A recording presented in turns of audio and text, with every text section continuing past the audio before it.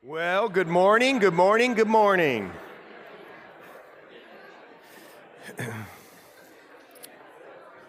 And why don't you come journey with us and turn to 2 Corinthians. Well, let's do this. I'll change my mind. We're going to do 2 Corinthians 4, but let's all remind ourselves how Paul came to the faith. Let's just read through it one time. It's real quick. It's in Acts chapter 9. So in Acts chapter 9, let's go there. And let's just remember the man who is writing the book of 2 Corinthians, let's see how he came to the faith. And that's contained in Acts chapter 9.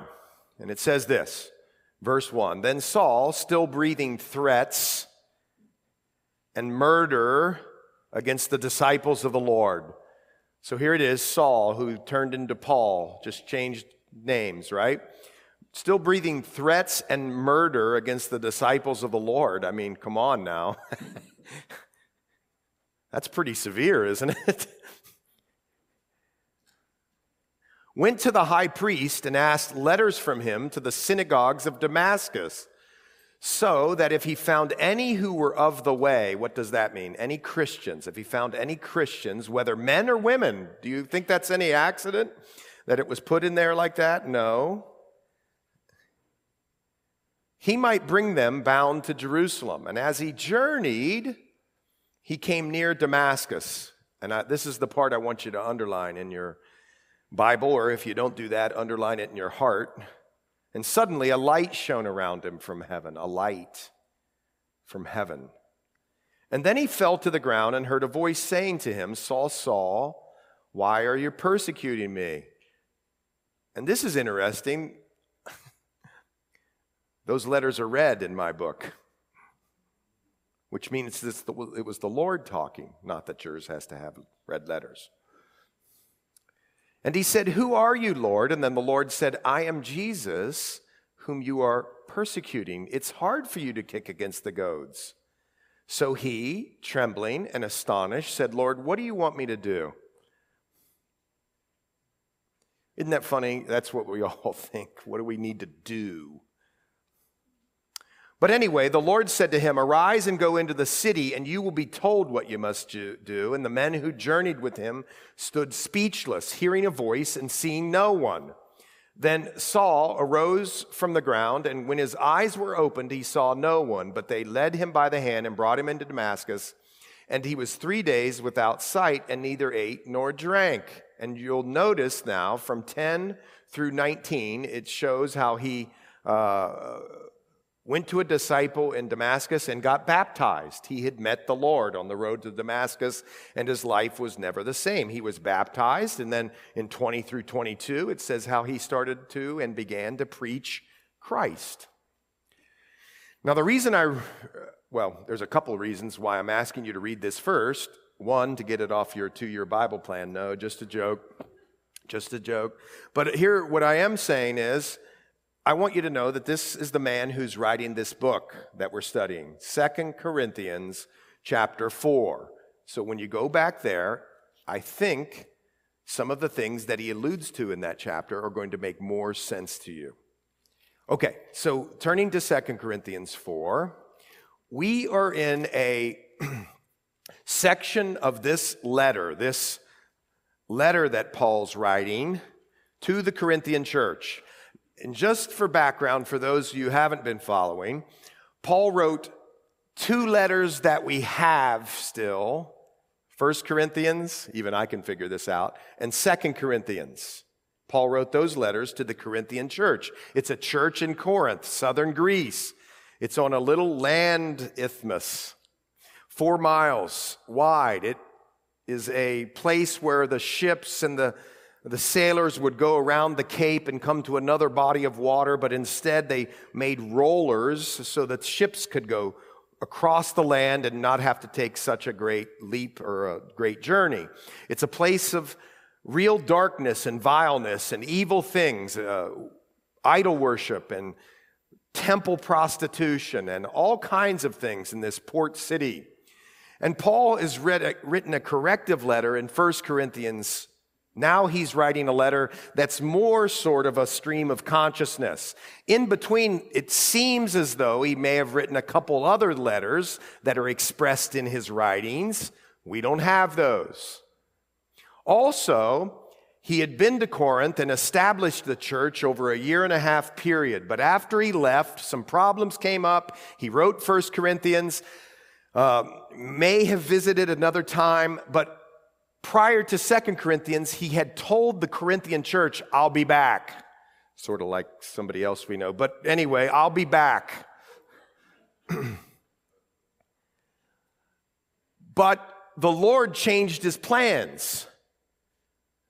And some of the people at Corinth started talking bad about Paul, saying, you're not a man of your word. I mean, come on, you're a man of the Bible. You're the man of Jesus. How could you switch what you told us? And he's addressed some of those in this book. But watch. Then he sort of, in chapters 2, 3, 4, 5, 6, and 7, just sort of does an outburst of praise in the middle of this letter. And that's where we currently find ourselves. And last time he talked about the glory of the new covenant, the covenant of grace versus the old covenant. The covenant that was written on, the old covenant that was written on stone tablets. The new covenant written on the heart.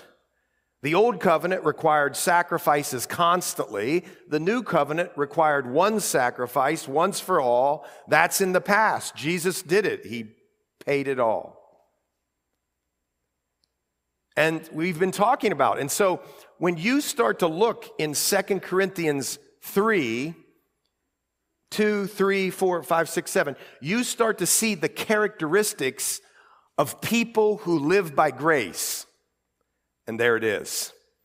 He's talking about how he ministers, but you all, if you're a follower of Jesus Christ, are a minister, folks. You're all called to it. There it is. You're called to be equipped for your ministry, for the work. We're to edify you here, to help edify you, but you're called to the ministry. If you work somewhere, your work is your ministry. If you show up at extracurricular events, then that's your ministry. If you have children at home and you're with them all day, guess what? That's part of your ministry. And we could go on and on. All Christians are called to the ministry. Service and love. And we're to live not by the letter of the law, but by the Spirit. That's what Paul told us last week as we studied it. And we continue on in that. In fact, in verse 5, he said of chapter 3, we're not sufficient of ourselves to think anything as being from ourselves. Watch this. But our sufficiency is from God, and that's the glory of the new covenant. You not only get the standard to live by in the new covenant, you get the resources of God in your heart and life to actually do and live according to the new covenant. Isn't that beautiful? And that's what Paul's been telling us. He talked to us last time about how there were some who had a veil over their face. And he alluded to the fact that when Moses got the 10 Commandments and he started to come down the mountain, he put a veil on his face. And most people, when they believe or read the Old Testament account of that story, say, well, he must have veiled his face because he was so glowing that people couldn't look at him because it would, he was so holy. I mean, it would impact a sinning person, right? Or a human. But Paul tells us, and this is fascinating, the reason he put the veil on his face is because he didn't want people to see that the glow that he had from the Old Testament was fading away. And we talked about that. See, when we live in a performance-based relationship with the Lord, we often get embarrassed or hide because we can't measure up. When you live according to grace, you don't have to hide. Your life is transparent because you're not living according to measuring up. You already do measure up because he's given you his righteousness. And now you're pursuing holiness. Doesn't mean you're perfect. You often sin, or I do sin. And what happens is we confess our sin, and God, who is faithful and just, forgive our sins and cleanse us from all unrighteousness. It's totally freeing and totally liberating. Not that we take advantage of it. We don't do that either, Paul tells us. We don't trample on the grace of God. That would be sheer stupidity. We wouldn't do that because Paul tells us in Romans, or actually here in 2 Corinthians 5, he tells us we're new creations. So we have a new nature, and our nature is to please the Lord by just living according to grace. His standard is love, and it's the highest standard. You don't want to disappoint the Lord, and neither do I. And yet, he's not disappointed with us because we're found in Christ, you see. Man, that's beautiful. That's the new covenant. And Paul goes on here in chapter 4, saying with this word, therefore, or beginning with this word, therefore. I went through all of that because that's what Paul is referring to. The new covenant versus the old covenant living, and how freeing and beautiful and liberating that is to live this way. And in fact, he says, for those who are in Christ now, your face is unveiled. You don't have to go in and talk to the Lord and worry about any fading glory. It's off. There's this thing where you can come right into the throne room of God to receive help, mercy, and grace. That's who you are. You don't have to have a representative like the Old Testament go into the temple one time a year because it's so restrictive. No, by the blood of Christ, we can come at all times. You see it? That's the new covenant. It's beautiful. It's why we get up here and celebrate. It's why we sing worship. I mean, it's why you pour out your heart. It's the covenant of grace.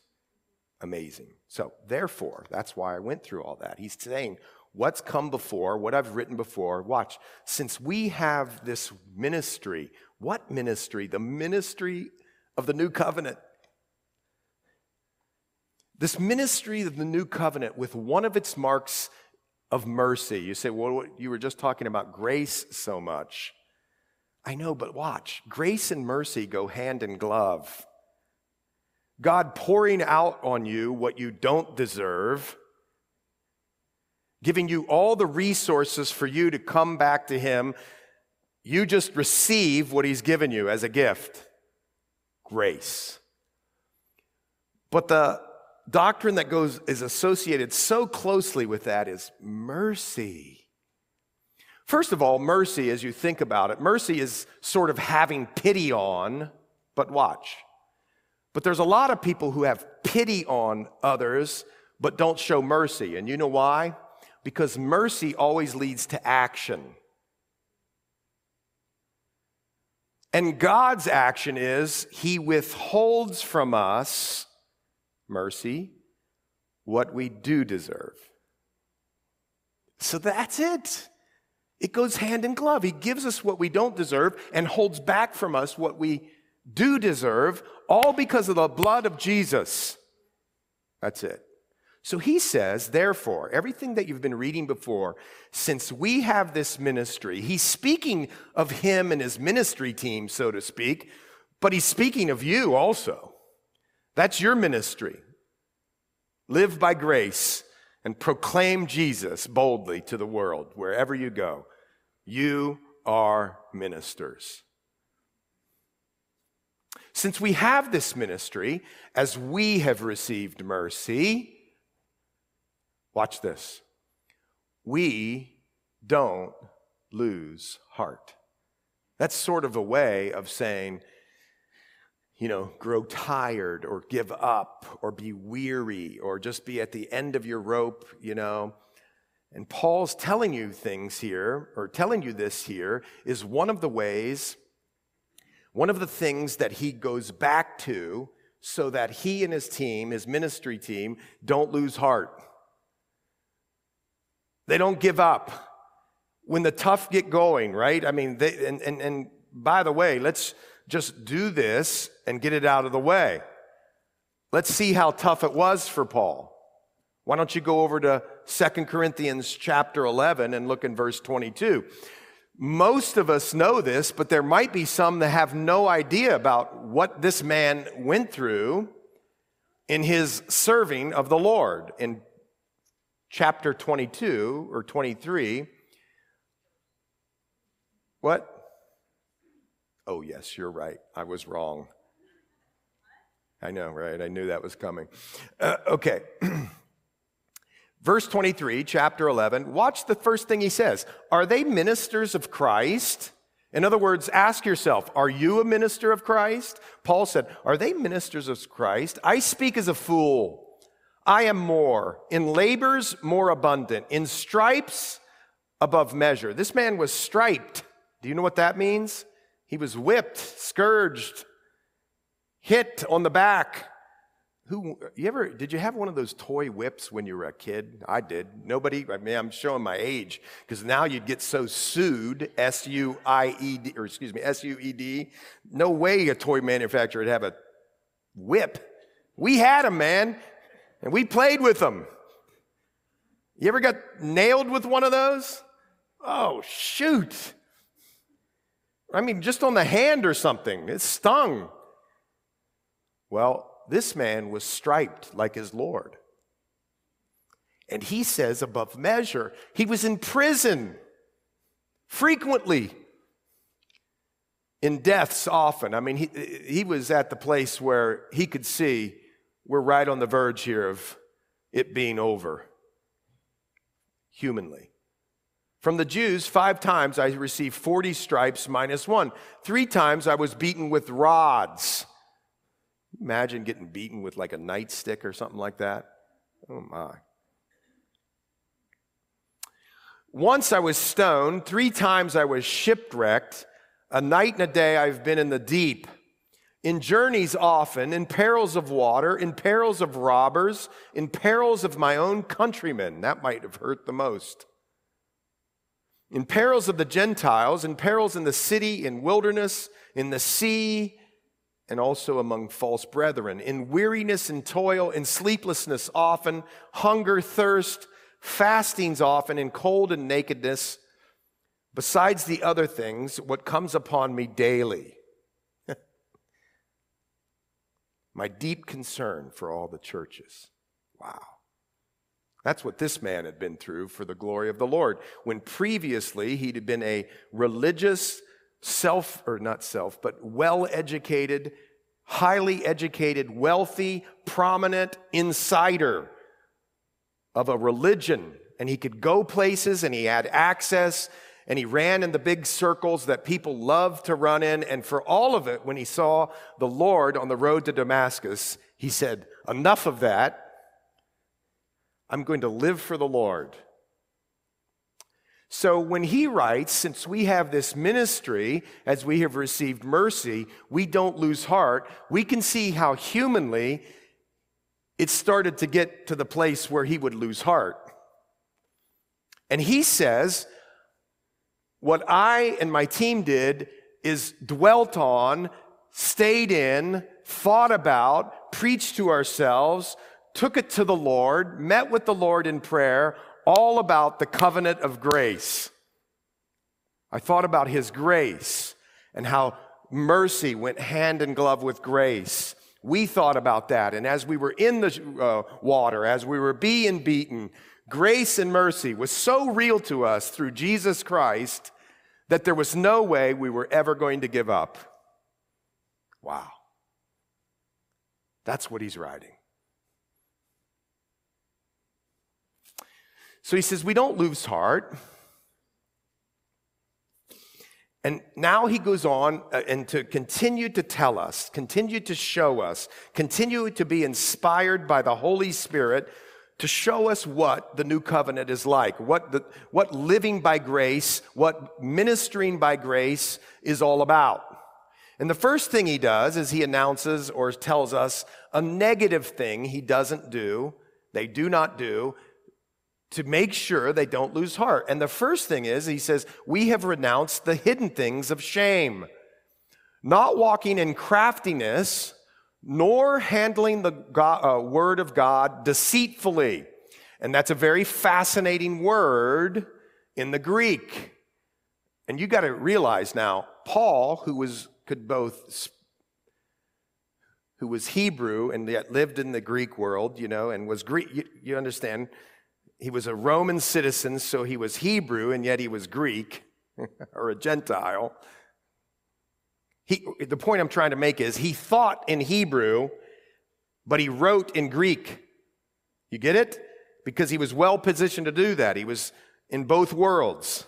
So he thought in Hebrew, he writes in Greek, but this word, deceitfully, it does mean deceitfully, but it also has a kernel of this one. And this is important for you to know.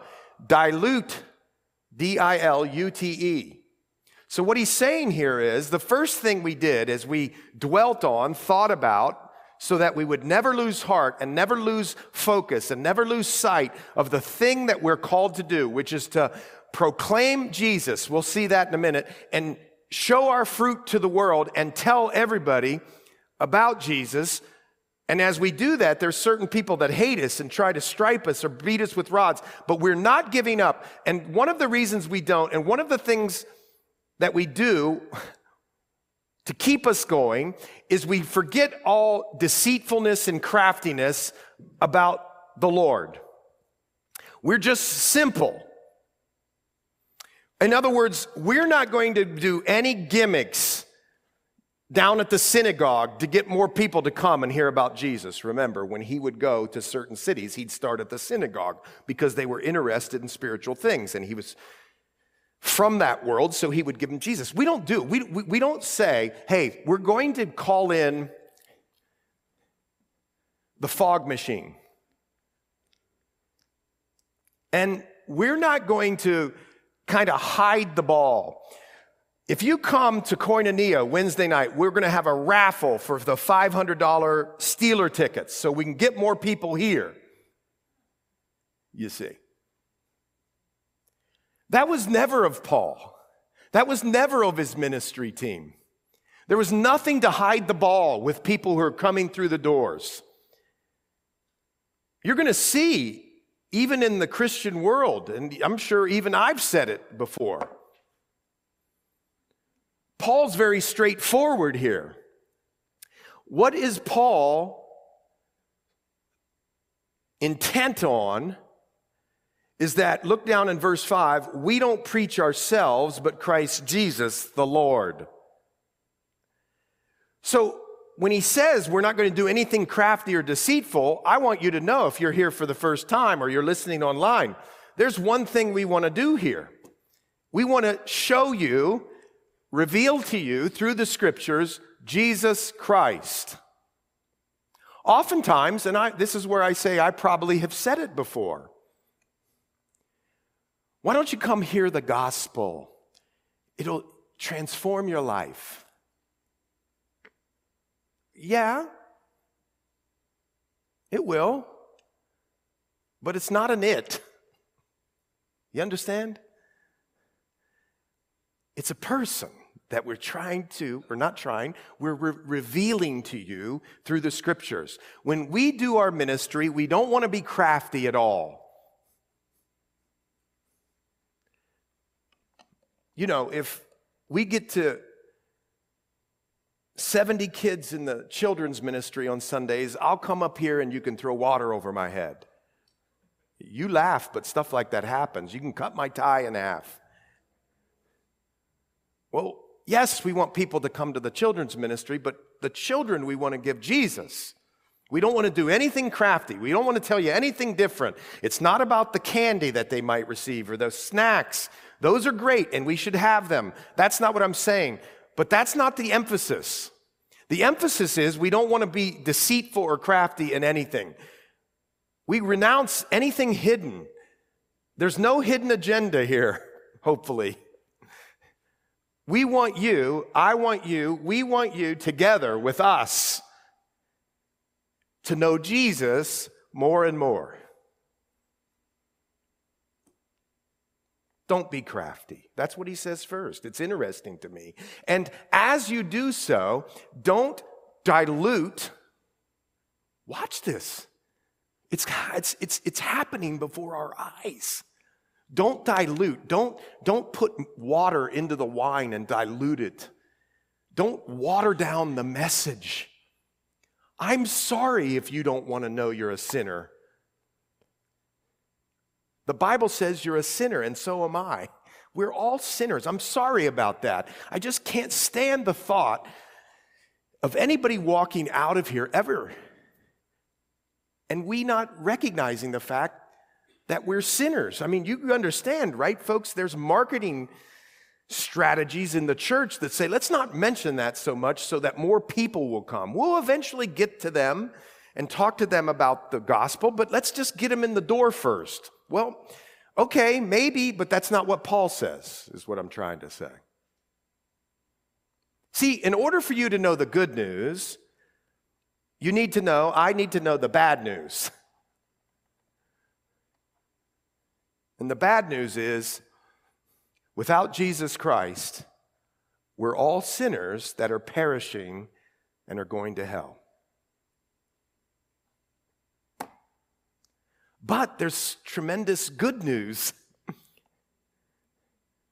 And so we're not to handle the word of God deceitfully, but by what? This is a very interesting phrase. When you're ministering to people, you don't have to hide the ball. Here's what he says.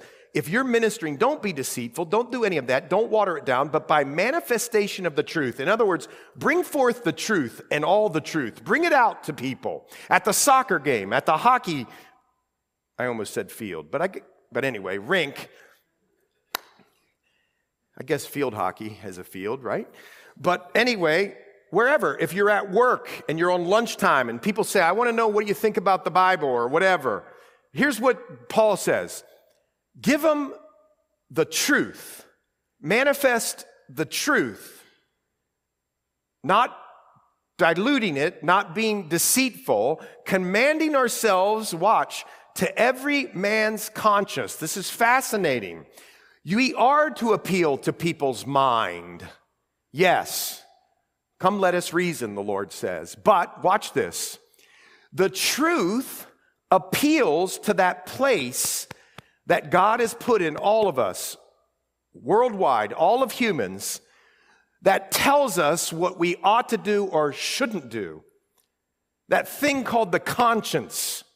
And Paul is saying truth impacts that thing in people. That's sort of deeper than just reasoning. So if you're diluting things or hiding the ball or being crafty or deceitful,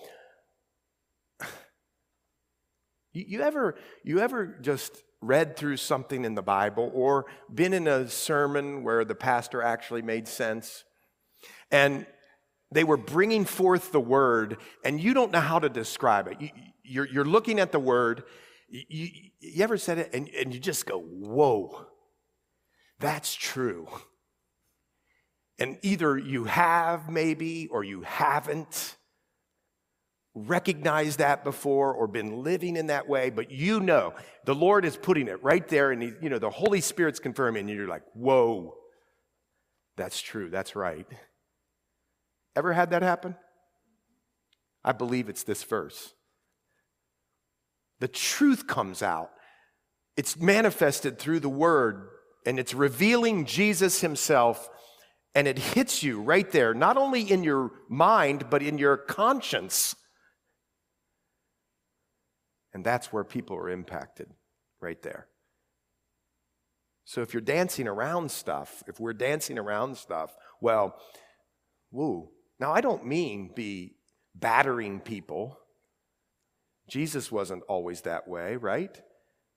He wouldn't snuff out a smoking I'm getting them backwards, a smoking wick. He wouldn't bruise that tender reed or break it in half. No, he was tender with people, but he was truthful with people. And I think that's what is happening here. So he's saying here, what do we do as ministers? Let's bring forth the truth of the word. Don't dilute it. Don't be hiding the ball with people. Is it wrong to say that you're going to have a transformed life? Not necessarily. I've said that, but that's not the real issue. I'm not leading you to some self-help program.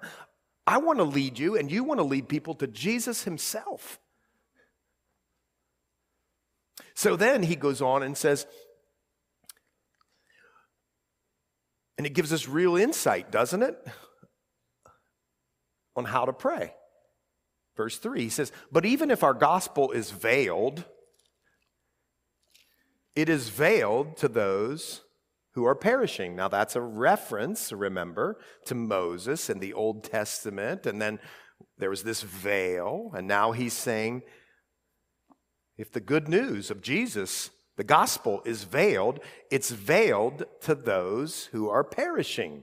For somebody who surrendered their life to Jesus Christ at the cross, his work at the cross and resurrection, and said, Lord, I want you to come into my life and just be the Lord of my life, and I just want to live for you. Lord, come in. Then see, the light of the gospel of the glory of Christ has hit them here. But for those that it hasn't happened to, they have a veiled mind, and the Bible says they are perishing. That's why we're so passionate about sharing the gospel. Whose minds the God of this age has blinded. Who do not believe. Lest the light of the gospel of the glory of Christ, who is the image of God, should shine on them. Now, do you know now why I had you read Acts 9? Remember? The light from heaven shone on Paul, or shined on Paul. Which one is it? Whatever.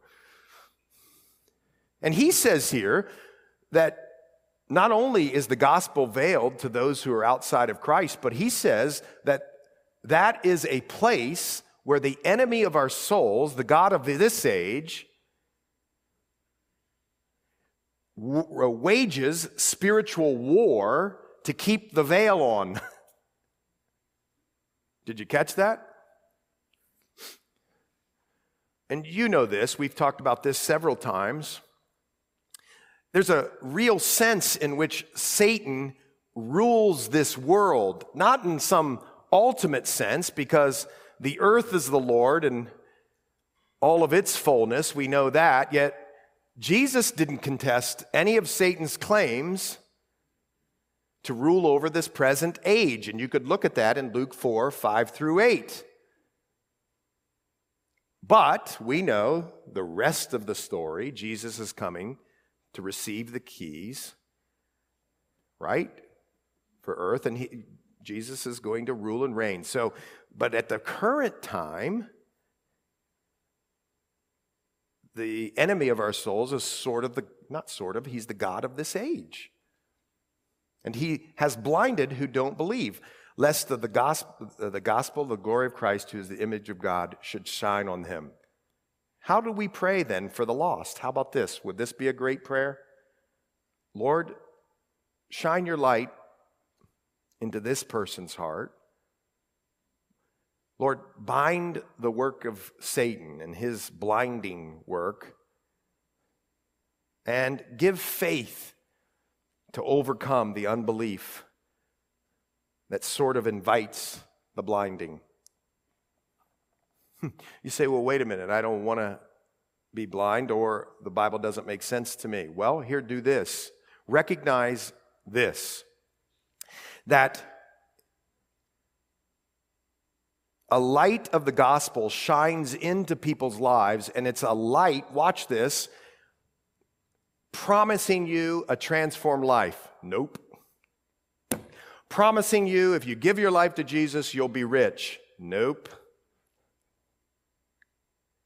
Promising you all sorts of things. It says this, the light of the gospel is this, the glory of Christ, who is the image of God, should shine on you, your heart, your mind, your conscience, everything, the glory of Christ. So, see, here I am. Maybe you're like me. I'm like words. So when I hear that, I go, wait a second. What's the glory? I think Galatians 1 says, in some translations, it's the face of Jesus. Glory can be kabod in the Old Testament, the weightiness of God, the heaviness of God. You understand that? Glory means what really counts of God. His essence, his attributes, who he is. That's the glory of God. And you see it, the Bible tells us in the New Testament, in the face of Jesus. Are you getting it? So there's a guy named Alan Redpath. Alan Redpath loved rugby, football. Going to be a professional football player, rugby, not our football. And the Lord shone the light of the gospel, the glory of Christ, into his heart. And guess what he did? He gave up his career in football. Who would do that? No. Okay. And anyway, he became a great blessing across the pond, and he ministered in many churches in England and America and Scotland, Alan Redpath. And here's what he says about this verse. And I want you to consider this, because, see, I want to know what's the glory. How do I know what the glory is? And he writes this, watch this. As you look into the face of Jesus, because Paul says in Galatians 1, it pleased God to reveal his Son in me. Paul says that in the other book, Galatians. But he says, now Alan Redpath says, now if you look into the face of Jesus, you can see it from many different angles. Now watch this. I know I'm not supposed to read as a public speaker, but you got to hear this. For instance, I look into the face of Jesus when God became a baby. And I think of him in a manger. And I see him there as one who has turned aside completely, watch this, from all self-seeking and all things that fill our minds and dominate our lives. Everybody tracking? It could have happened in a palace. It could have taken place in a mansion. But surely there is a tremendous glimpse of the glory of God in the face of Jesus Christ, as in poverty he came to Bethlehem. Again, I think of him as a child of 12 as he sat and taught in the temple, and with a spirit-instructed mind, he baffled all the learned professors of his day. They were astonished at his understanding and answers. That's found in Luke 2:47. Alan Redpath says, I see the glory of God in the face of Jesus as he taught in the temple. Now hold on, I got more. I see him in a carpenter's shop in Nazareth, standing among the shavings. Ooh. I see something of the glory of God in the face of Jesus in the divine leisureliness in the heart of our Lord as he was content to await God's time there in the carpenter shop, knowing that his hour hadn't come. In quietness and confidence in all those surroundings, he worked in that carpenter shop. He became the carpenter. Nothing imperfect ever came from his shop. I think of him too in his ministry as he fed 5,000 people with a few loaves and fishes and met every need. I hear the word of authority as it comes from his lips, and I see the devils begin to tremble and acknowledge his absolute sovereignty. I see the glory of God in the face of Jesus as he rebukes the powers of sin, as he ministers every tone of his voice and every look on his face and every word he speaks, whether it be a word of tenderness and gentleness or a stern rebuke, it reveals the glory of God in the face of Jesus Christ. But I see him most wonderfully on the cross, for surely there is no place that the glory of God in the face of Jesus is revealed more clearly as at Calvary, where he laid down his life for us. I see the glory of the love of God that stooped so far in order to save us, and I see the glory of the justice of God in the face of Jesus, who allowed himself to be made sin for us, rather than that sin should go unpunished, or that the Lord should be dishonored. To those who have eyes to see the glory of God in the face of Jesus, or to those who have eyes to see the glory of God in the face of Jesus is revealed as nowhere else at the cross of Calvary. Sorry for long reading, but when you read that, it gives a new spin, a new thought about the glory of God. Sometimes I think we think, wow, when we're reading these things, the glory of God, it's too high and attainable for me to know and see, and that's the point. Jesus came down, and that's where you see it. Isn't that beautiful? And he says, if you know that, you live by that, the resurrected power of the Lord Jesus Christ, as bondservants, he says in verse 5, you won't lose heart. Watch this. For it is the God who commanded light to shine out of the darkness, who has shone in our hearts to give the light of the knowledge of the glory of God in the face of Jesus Christ. What do you know from the first couple chapters of the Bible when God said, let there be, I think it's in 1:3, let there be light. What Paul is saying here is, and he's marveling, he's saying, hey folks, you know that amazing miracle that God did as creator when he said, let there be light, and there was light? He's saying, that's really great and wonderful and amazing. But a heart that has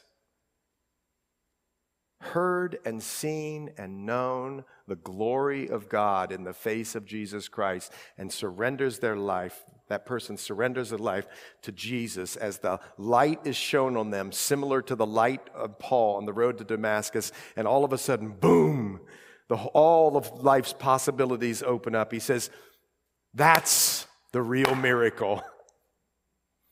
You getting it? He creates light.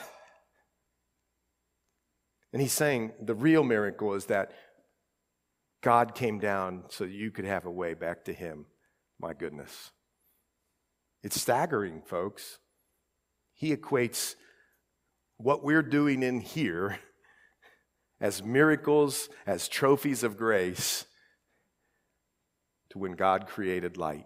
Wow. Then he says this, but we have this treasure in earthen vessels. I think we should do this for a women's retreat. Oh, no, they did do this. This is their theme for their women's retreat. We have this treasure in earthen vessels, that the excellence of the power may be of God and not of us. New Testament or New Covenant grace-based living recognizes that we're earthen vessels. Clay pots, dirty, dusty, and oftentimes cracked. In fact, it probably brings up, doesn't it? The 7th chapter of Judges. Why don't you go there? The 7th chapter of Judges.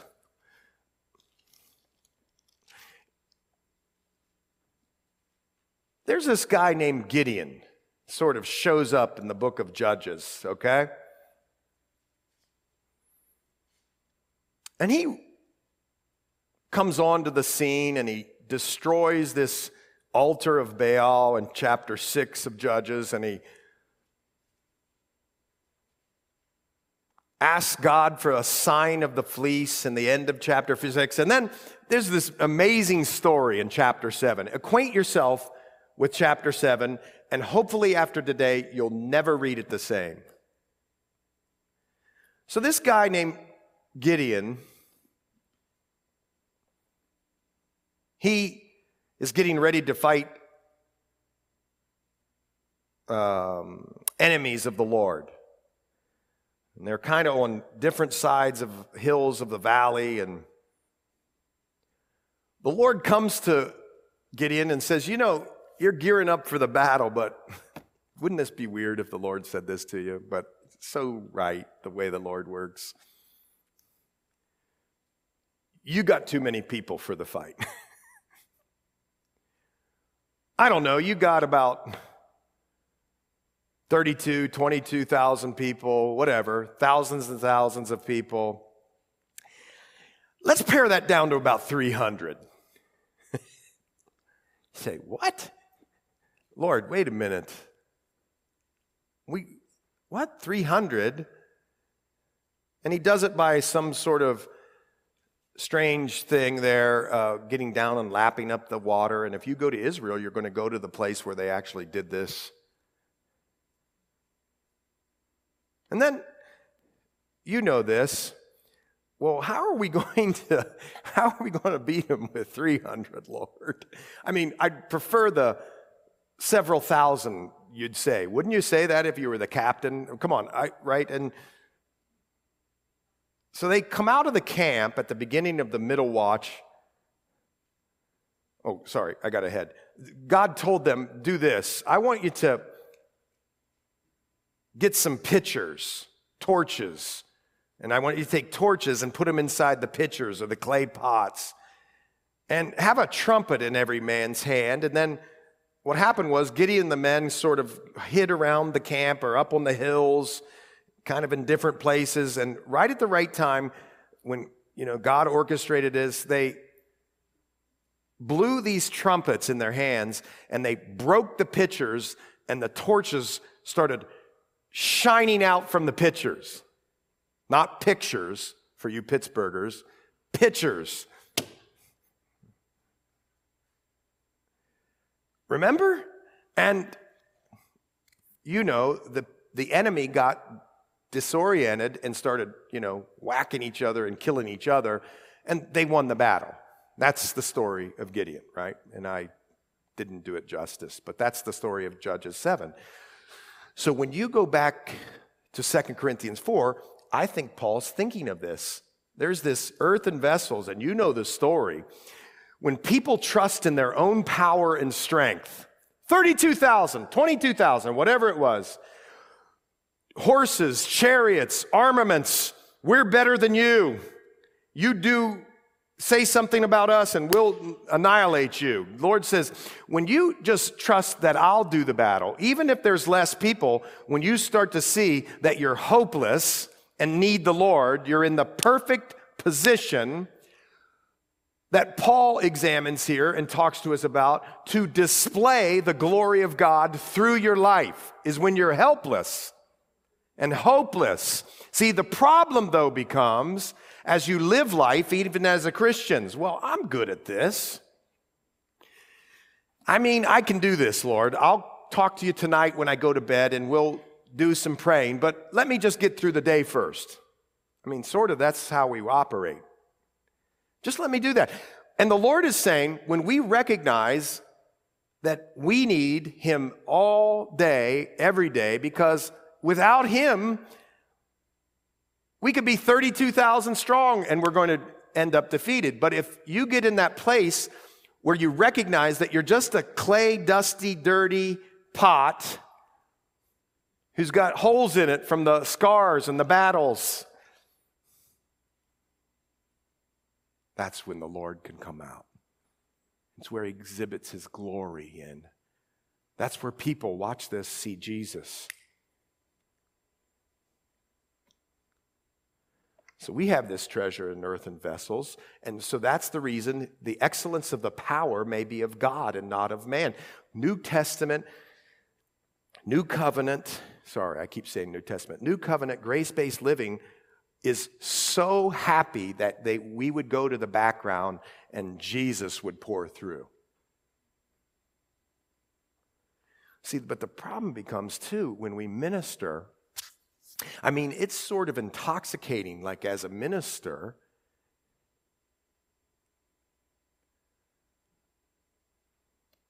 to bring yourself up a lot.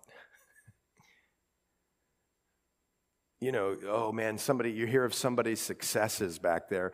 Be honest, man. And you think to yourself, yeah, I prayed for that for like a month for you. So you articulate that to the person. No, not always. Maybe you're not like me. But you know what you're sort of saying? Man, I was really instrumental in your healing. And of course you did pray. And praise the Lord you did pray. And that's faithful praying.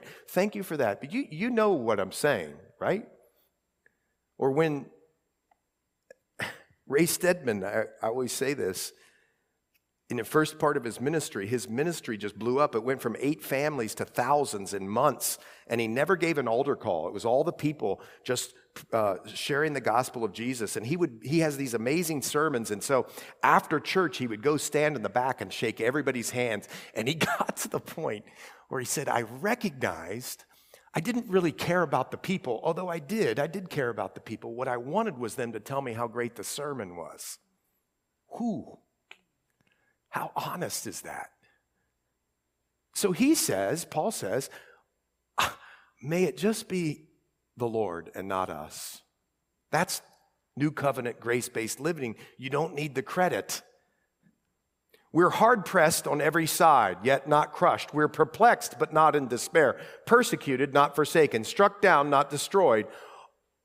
What does he mean here? Well, hard things come against us. In this world, there will be tribulations, Jesus said. You're not free of tribulation. If somebody teaches you that, preaches that to you, it's a lie. If you follow Jesus Christ, people are not going to like you some, and some are going to hear the truth and come. But some are not going to like you, and there's going to be some crushings. There's going to be some packing and pressures. But the point he's making is, despite the fact that you have these trials, there's this inward peace and joy and love because you know Jesus paid it all. And he's welcomed you into a relationship with God the Father. Now the Holy Spirit lives in your heart. So you are going to have these times, but you're not crushed. All right, and then he says this, always carrying about in the body the dying of the Lord Jesus, that the life of Jesus also be made manifested in our body. Now watch this. Some people believe that means physical dying. We're always carrying around the threat of dying, and certainly Paul had that. But some people believe this verse is saying, well, yeah, but you're also spiritually, you're dying. So let me just describe something. Romans 6, 7, and 8 tells us that when we surrendered our lives to Jesus Christ, we participated in his death. We were linked to him in his death. And then we were raised to new life, and that's why we do baptism. We dunk you under the water to show you've been linked in his death. The old man has died. You've been raised to new life up out of the water. Get it? And it signifies a spiritual reality. And yet, there's this thing that you're doing more and more as you become more Christ-like, sanctification, where you're dying to self more and more. You know you can test this. And I'm convinced you test it way more in the smaller things in life than you do in the bigger things of life. What do I mean? Have somebody that irritates you slight you or say something about you in public, in front of other people, and see how you're like Christ. Or, in my case, have to deal with referees as I coach basketball. I'm kidding, but not really. But just think about this.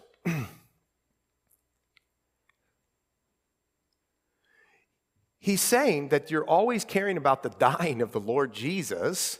Here's this man who's writing this, who established the church, and they're calling him names, and they're being really vile to him, saying he's not trustworthy, he doesn't go. I mean, think about when people say that.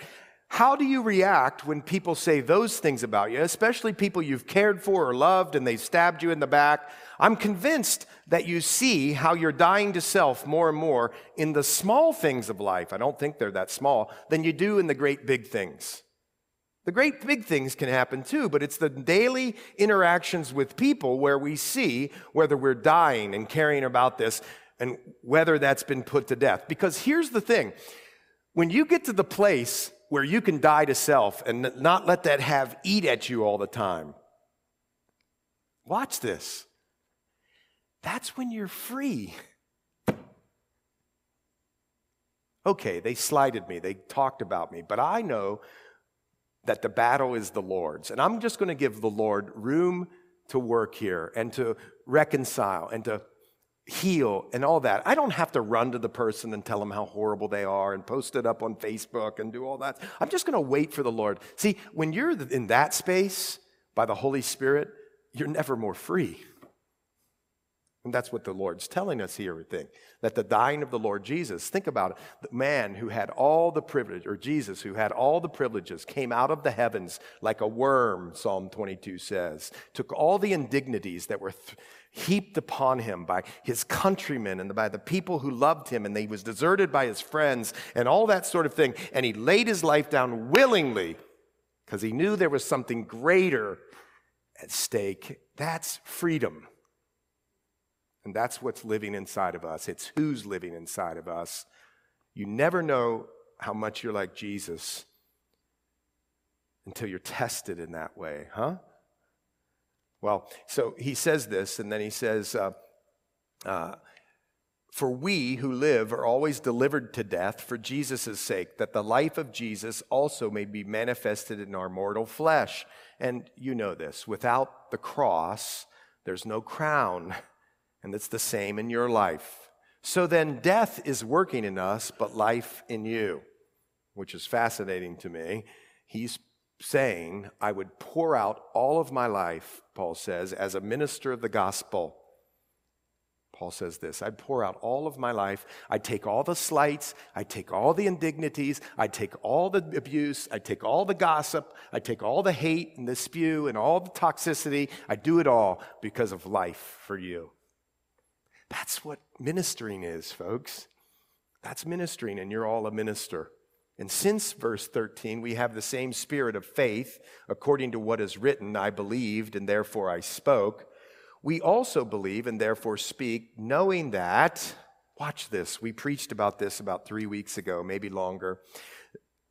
He who raised up the Lord Jesus will also raise us up with Jesus and will present us with you. In other words, you're to live the Christian life not by your own power and strength, not by your own mustering and discipline, although discipline can be good. You're to live the gospel life, the gospel of grace, by the resurrection power of Jesus Christ. That's grace-based living. You live by his power, and his power raised him from the dead. That's beautiful. So don't say you can't forgive. Don't say you'll never be free. Don't say you could never have joy. Don't say it. I understand. I'm not saying pat you on the head and get over it. It's easy. That's not what I'm saying.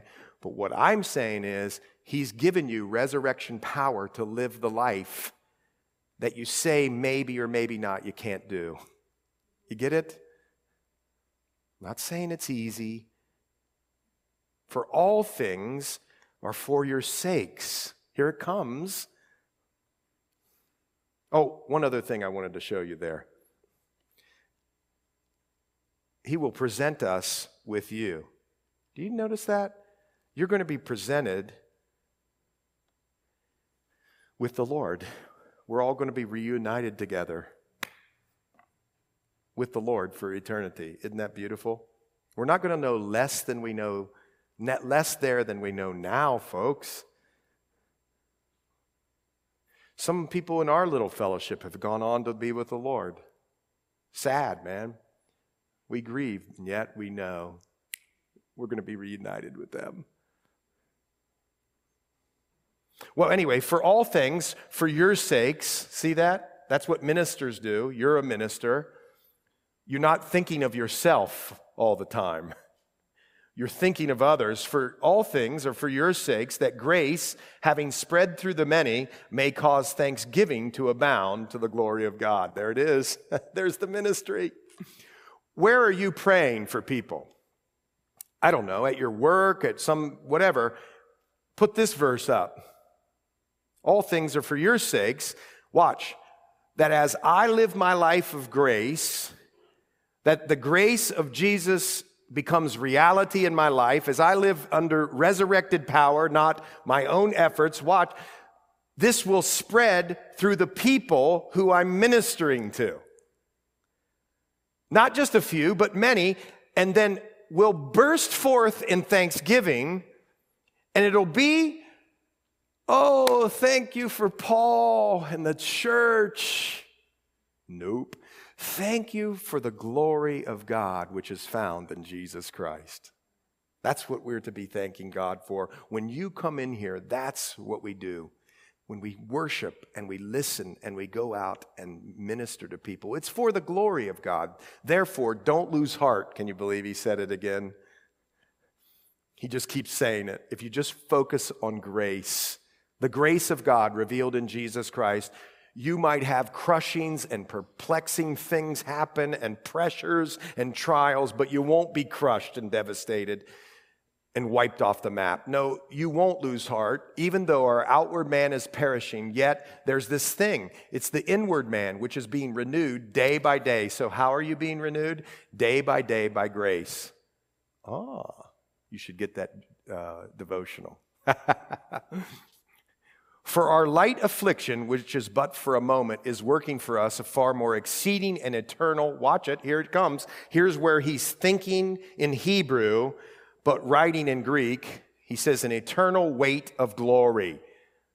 He's thinking of that kabod, the substance of God that was in the Shekinah glory. It's an eternal weight of glory. And watch it, folks, when you live according to the grace of God, you have a more exceeding and eternal weight of glory. That's a powerful, amazing statement. While we don't look at the things which are seen, but the things which are not seen, for the things which are seen are temporary, but the things which are not seen are eternal. We could go into a whole thing about spiritual warfare.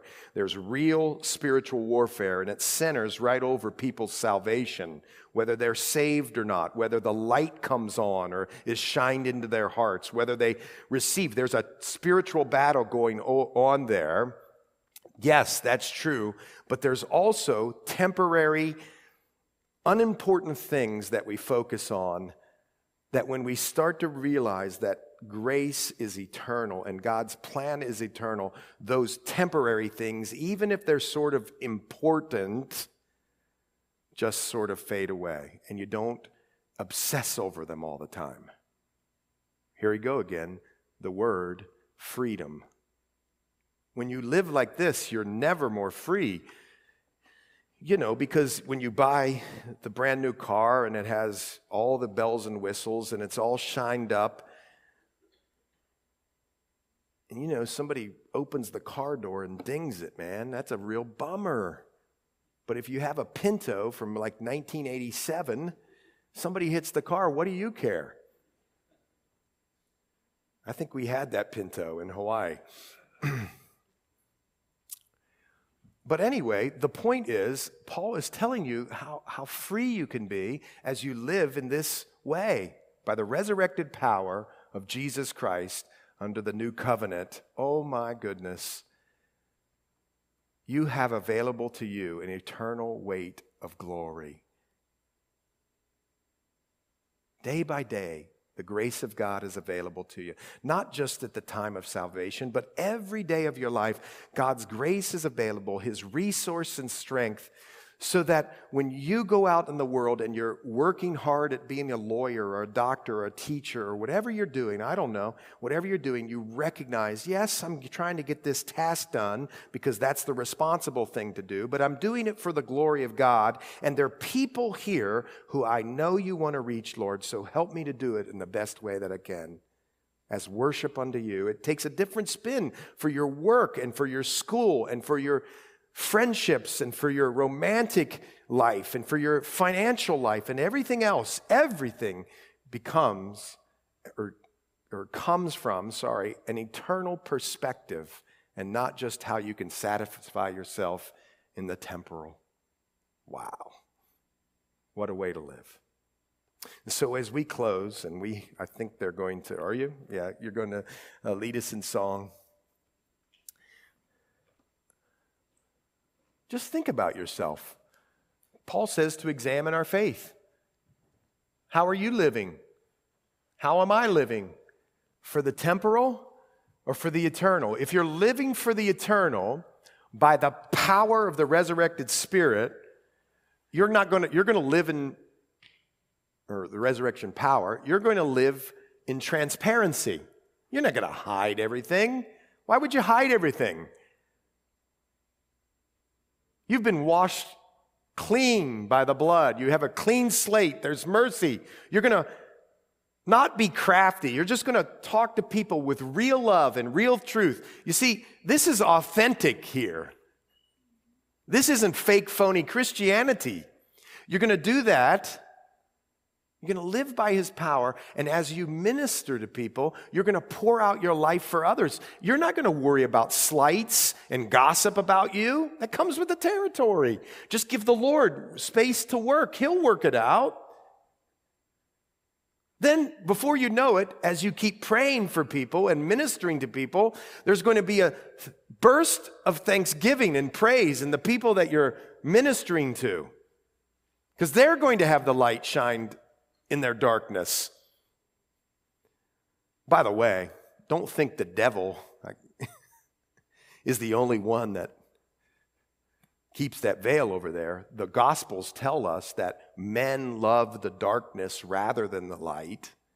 So there's all these forces against us. But watch, and as you do this and people are bursting out in praise, ever more slightly, or maybe it would be more dramatic, but the things of this world, the shiny new, doorknobs on the new house.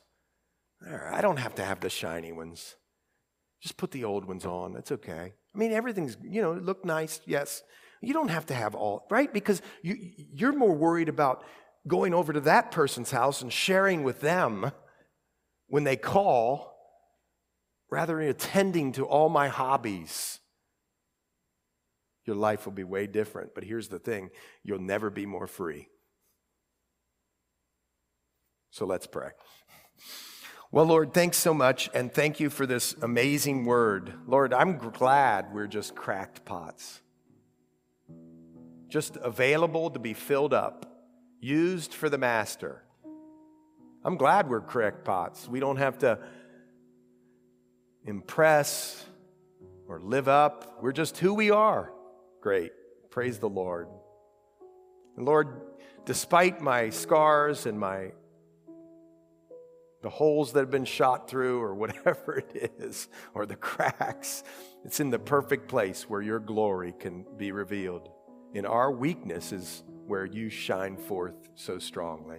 Help us to be people who can live by this resurrection power with your resource and strength, and go out in the world and share your love and light with a hurting and dark world. Lord, I pray for each one of these people in here. If there's anybody that's never surrendered their life to Christ, I pray that happens today. Come up and talk to us after. But also for everyone who has done that, I pray you'd give them a divine appointment tomorrow in their shop, in their classroom, on Zoom meeting, or wherever they go. And I pray you'd be with them and bring many into your kingdom in Jesus' name. Amen.